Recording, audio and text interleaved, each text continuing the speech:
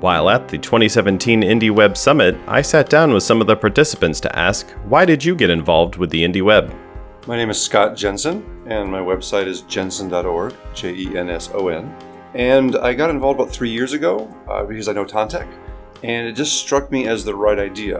I am more of a content creator than a technology or website person, and I just thought it was a great idea to have all of my content in one place that I control, and especially the idea that I could push it out to other places and get the comments back in. So I thought it was very appealing to me. And what is the next thing you're hoping to work on for your website? Well, this weekend I got it all hooked back up again. What I'm trying to do is effectively have a stream with all of my stuff that I can now put into it, but I want that to be the side. I don't want that to be the main thing. And so that's a lot of people are playing with the IndieWeb. I don't want it to take over my blog. I just want it to be a corner of my blog. So that's the next thing I'm working on. Awesome. Thank you very much. You're welcome.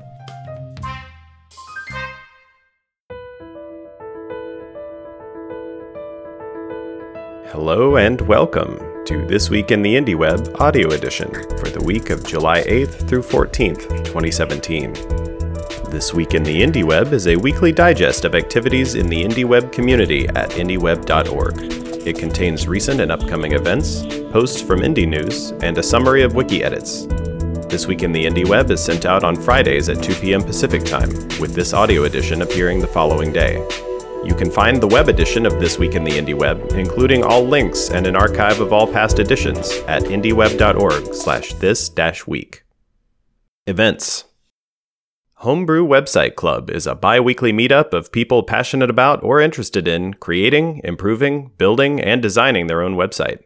Most meetings take place every other Wednesday from 6:30 p.m. to 7:30 p.m., with an optional quiet writing hour from 5:30 p.m. to 6:30 p.m. beforehand. Homebrew Website Club met on July 11th in Edmonton, and then again on July 12th, with physical meetups in Berlin, Nuremberg, Brighton, London, Baltimore, San Francisco, Fort Collins, and Portland. Additionally, 2 virtual Homebrew Website Clubs met at Central European Time and U.S. Eastern Time. You can find links to posts about the events, as well as some excellent photos in this week's newsletter. The next regularly scheduled Homebrew Website Club meeting is July 26th, with Berlin, Brighton, Baltimore, and San Francisco confirmed so far, as well as a virtual Homebrew Website Club scheduled for Central European Time. If you're an organizer, please remember to update the wiki with information about your venue, times, and how to RSVP. And remember, you can always find info about the next upcoming Homebrew Website Club meetups at indieweb.org/next-HWC. Interested in starting a Homebrew Website Club in your city? It can be as simple as grabbing a friend and heading to your favorite coffee shop, bar, living room, or any other meeting place. You can find plenty of information about Homebrew Website Club, including tips for how to organize your own, at indieweb.org/HWC. Coming up on July 26th at the offices of Mozilla in London, England, is Meet the Tag, an opportunity for developers to meet and chat with members of the W3C Technical Architecture Group. For more info and to register for the event, check out the link in the newsletter. It was announced this week that there will be an IndieWeb tent at the 3-day Campfire Festival for Journalism in Dortmund, Germany. IndieWeb events will be held on Friday and Saturday, September 8th and 9th. For more information, check out indieweb.org/2017/Dortmund. And finally, planning is underway for IndieWeb Camp Los Angeles, currently slated to be held in late 2017. Check out the planning page to express your interest or to offer help. All IndieWeb events are volunteer-run, so if you are interested in helping organize, getting the word out, finding sponsors, and more, let us know in the chat at chat.indieweb.org. Here's a brief summary of posts collected this week by Indie News, a community-curated list of articles relevant to the IndieWeb. You can read more or submit posts of your own at news.indieweb.org. Peter Molnar at petermolnar.net published a post titled Bookmarks, Faves, Likes, Backfilling Years of Gaps. In it, he discusses the issues of content disappearing from the web, not only into silos such as Facebook, but also old bookmarks and RSS feed entries from sites that have since disappeared. His solution?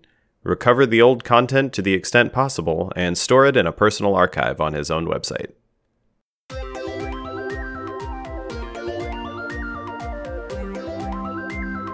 And now, a selection of this week's updates from the IndieWeb Wiki at indieweb.org. Community and concepts. A new page has been created for PASTA. This acronym, which stands for Publish Anywhere, Save to Your Archive, describes the practice of saving a copy of everything you post to silos to some other place in your control. In the event that the content disappears from those silos, you have a copy which could be republished. The IndieWeb for Journalism page has been updated with some new examples of people applying IndieWeb principles to their journalistic practice.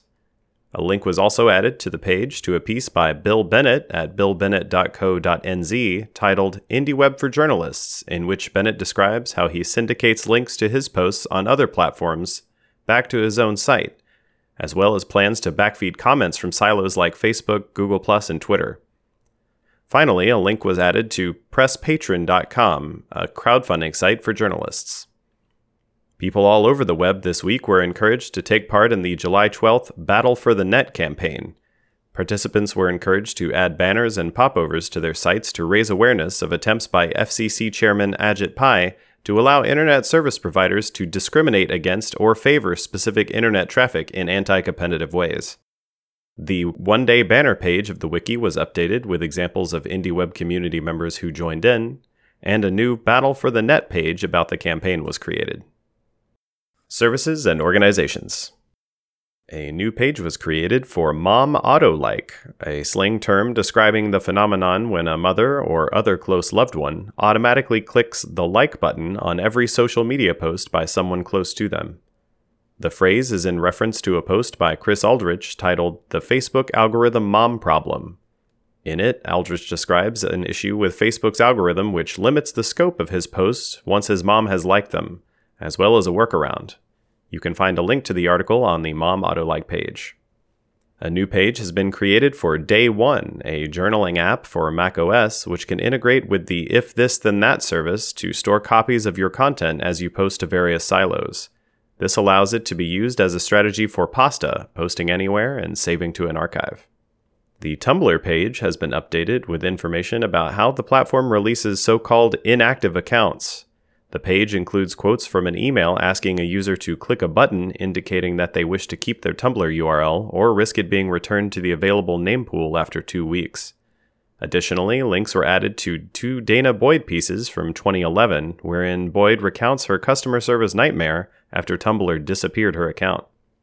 The archival copy page has been updated with information about Link Archiver, a bot account on the Twitter microblogging silo. The bot listens for links to appear in the posts of users who follow it and ensures that each link is backed up via the Internet Archive's Wayback Machine. The Site Deaths page has been updated with a couple of new references. First up is Clamor, an audio sharing silo which announced that they would be shutting down on July 2nd, 2017. The company offered advice in the form of a Google Doc for users who wanted to export their data. As of July 9th, the site was still up and allowing logins. Second is a new entry for SoundCloud, an audio sharing silo which laid off 40% of its workforce last week. Currently, SoundCloud has no stated plans to shut down, but the layoff news caused many to question its longevity. While SoundCloud doesn't currently offer an export feature, the SoundCloud page on the IndieWeb wiki was updated with tips and tools for folks who want to export their content from the platform. IndieWeb development. The Perma Shortlink page was updated with a link to a piece by Scott Hanselman at hanselman.com titled URLs are UI. In it, Hanselman compares and contrasts several examples of websites and web applications with both good and bad URL design. He closes with the admonishment that, quote, URLs are rarely a tech problem, they are an organizational willpower problem. Several WordPress-related pages have had some cleanup, including documentation for several plugins and info on where developers can find the plugin source code. If you're interested in WordPress development for IndieWeb, check out the links in the newsletter to learn more. The Bridge page was updated this week with notes about bridging between IndieWeb technologies such as MicroPub and WebMention to ActivityPub. Interested developers are encouraged to check out this page, add their thoughts, and join the discussion in the IndieWeb Dev discussion channel. The Short Domains page was updated with a link to a piece by Matthew Bryant on thehackerblog.com titled The I.O. Error, Taking Control of All .io Domains with a Targeted Registration. The piece contains a fascinating look into the domain name system, as the author was able to hijack traffic to several of the name servers that handle lookups for the .io top-level domain simply by registering the domain names for those servers.